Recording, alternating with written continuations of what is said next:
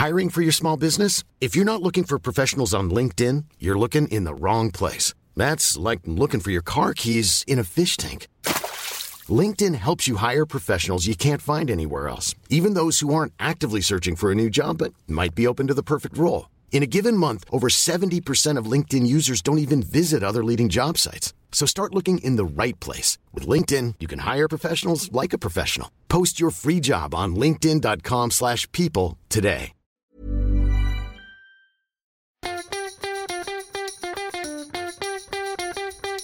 From Barangaroo Studios, the AusBiz COB is the key stuff you need to know about the day in business and finance. Well, hello and welcome to the COB for this Friday to round out what has been a stellar week. It has to be said, there is so much action to unpack. Actually, most of that happened overnight, I've got to say. Scuddy, welcome. Yeah, it's good to be back, mate. Yeah, good to see you in person, in fact. What a day to be here.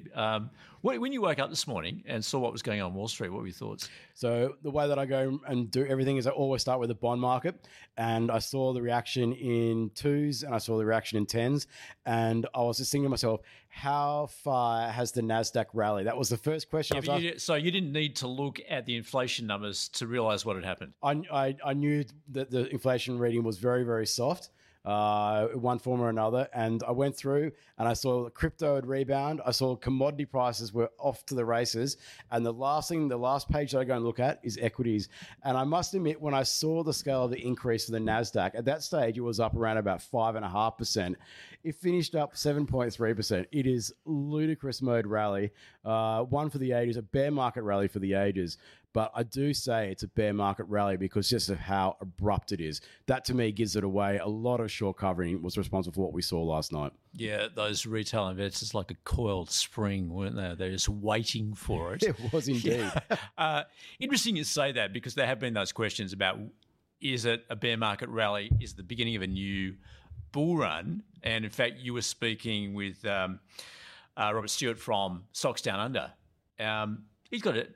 He's of the belief that it is the beginning of the new bull run. Look, Stuart's always glass half full. I think he'll even freely admit that. But he reckons it's going to be good. I know seasonal factors certainly suggest that we could go and see some real legs to this particular equity rally. But then the context, and it comes back to, even though we're seeing inflation peaking in the States, and I think we can clearly say that it has peaked at this point in time, days like this, market loosening the financial conditions we're seeing at this point in time, if it's sustained, there's going to be extreme difficulties for the Fed to go and get inflation back to their inflation target, which means that they have to go and do more beyond what's already been priced in. That to me makes it, whilst there's fertile ground for a pretty decent leg higher here, in the broader scheme of things, is it going to go and start surpassing the previous highs anytime soon? I'm very, very doubtful. Yep. All right. Well, and just looking at the local market, look, we're actually recording this a couple of hours before the close, but look, up around 2.5%. No surprise, really, given we're following. Yeah, basically, we opened up at that kind of level and stayed there the entire session. There's some huge gains in the Hong Kong Hang Seng, just absolutely soaring. Now we know that it's been downbeat, very, very bearish sentiment. We saw last week some of that unwound by those China COVID rumors, which have seemed to have been scotched for the time being. But then this is the latest one. The US dollar weakening is such a powerful force when you go look at markets outside of the United States. And that's another one that people are starting to grapple with now. Have we seen the highs for the US dollar? And you look at those markets around Asia in particular, despite the strength we're seeing in Asian currencies, they are absolutely flying today as well. Yeah, you mentioned, the US dollar, along with those bond yields. Have you seen falls like that before? I've only seen falls of that kind of magnitude in absolute chaos conditions. So I'm talking about the unwind during the GFC, some of the moves potentially in European sovereign debt around the debt crisis negotiations. When there'll be a breakthrough, you'd see an abrupt move. But it was I haven't seen any literature or any information about the standard deviation move we saw in particularly 2s in the United States, which was just mammoth, and the back end of the curve. I dare say it'd be probably 2 or 3 standard deviation moves. It's really, really rare. Yeah, and given that inverse correlation you see with the dollar and gold, no surprise that sector has been flying again, but it's been flying for most of the week, in fact, and the broader resources sector.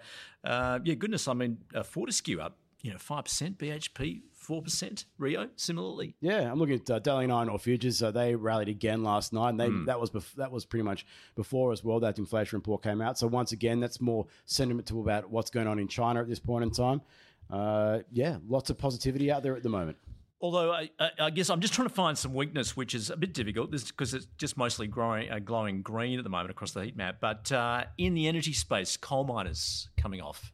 Yeah, it's an interesting space. And that's maybe a bit of a transition. We're seeing some switcheroo from those areas that did so well earlier parts of this year into those unloved parts of the market. Now, you look at what's going on in the REIT space at the moment. When I last looked, it was up more than 4%.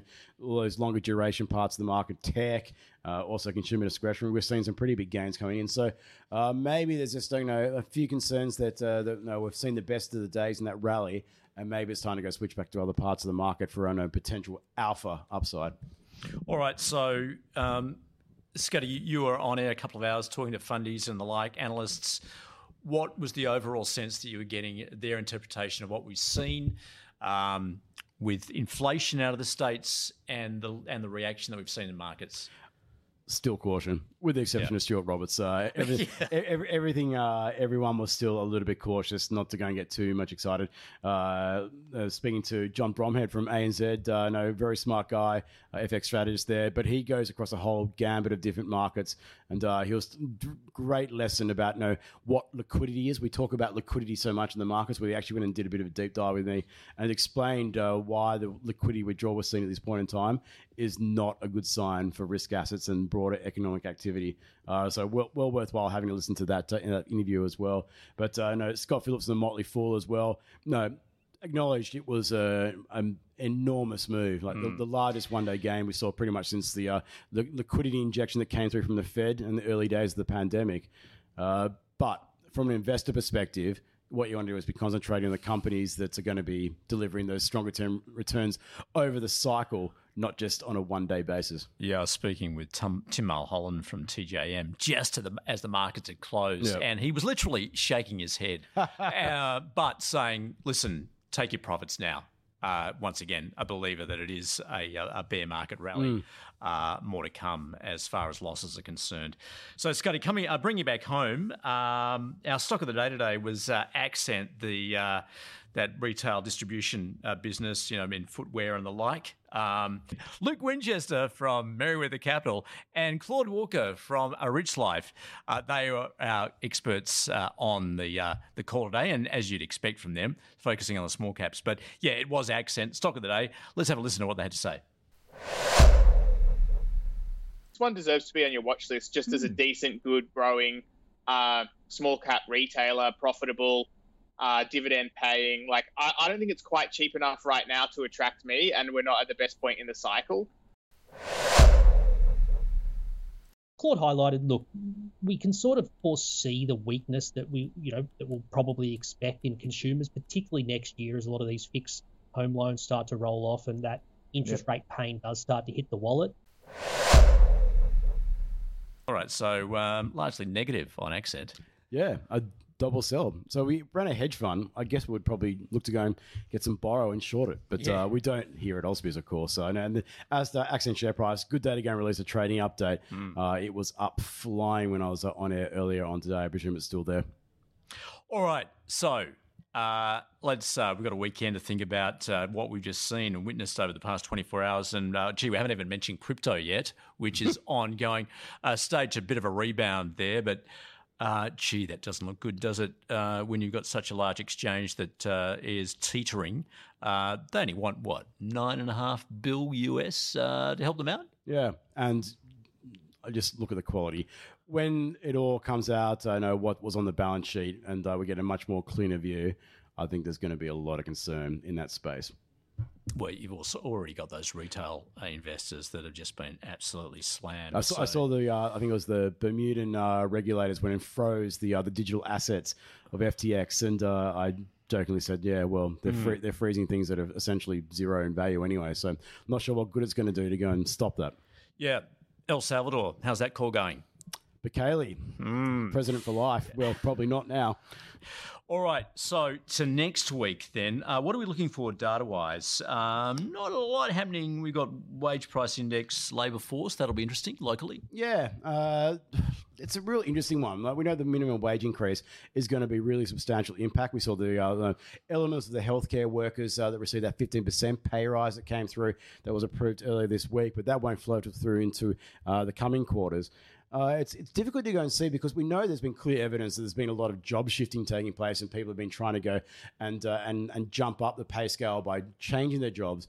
Whether it's actually translated through to higher pay outcomes per hour, which is what the wage price index measures, well, that's going to be an interesting one to go and see. There should be some acceleration, but how much, we're not really sure. And then, of course, a day later, we get the labour force data. And having a look at what that's been producing recently, there's evidence starting to emerge that we're seeing the best of the other days when it comes to labour market conditions, particularly when you go and put it into perspective as well. But also seeing a lot of migration, skilled workforce come back into the country as well, which is slowly starting to go and help ease those skill shortages we're seeing at the moment.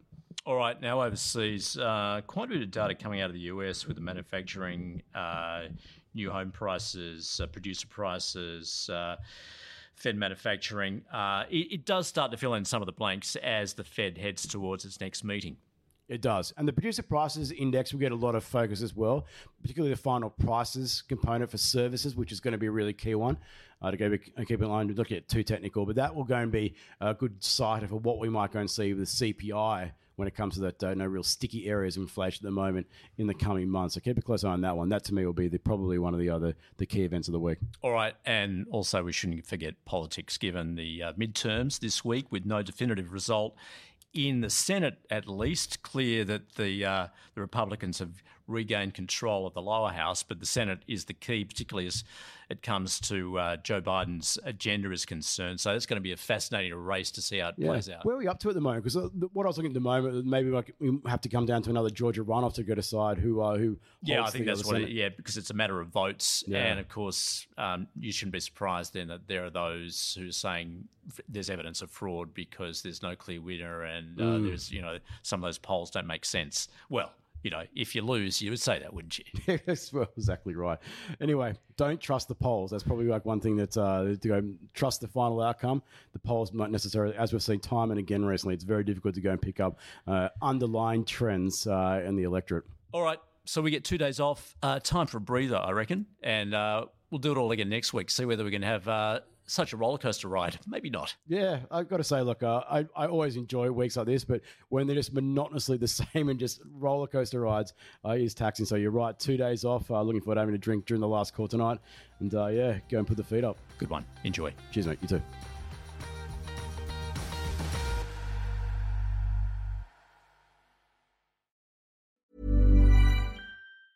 Hey, it's Danny Pellegrino from Everything Iconic. Ready to upgrade your style game without blowing your budget? Check out Quince. They've got all the good stuff, shirts and polos, activewear, and fine leather goods, all at 50 to 80% less than other high-end brands. And the best part? They're all about safe, ethical, and responsible manufacturing.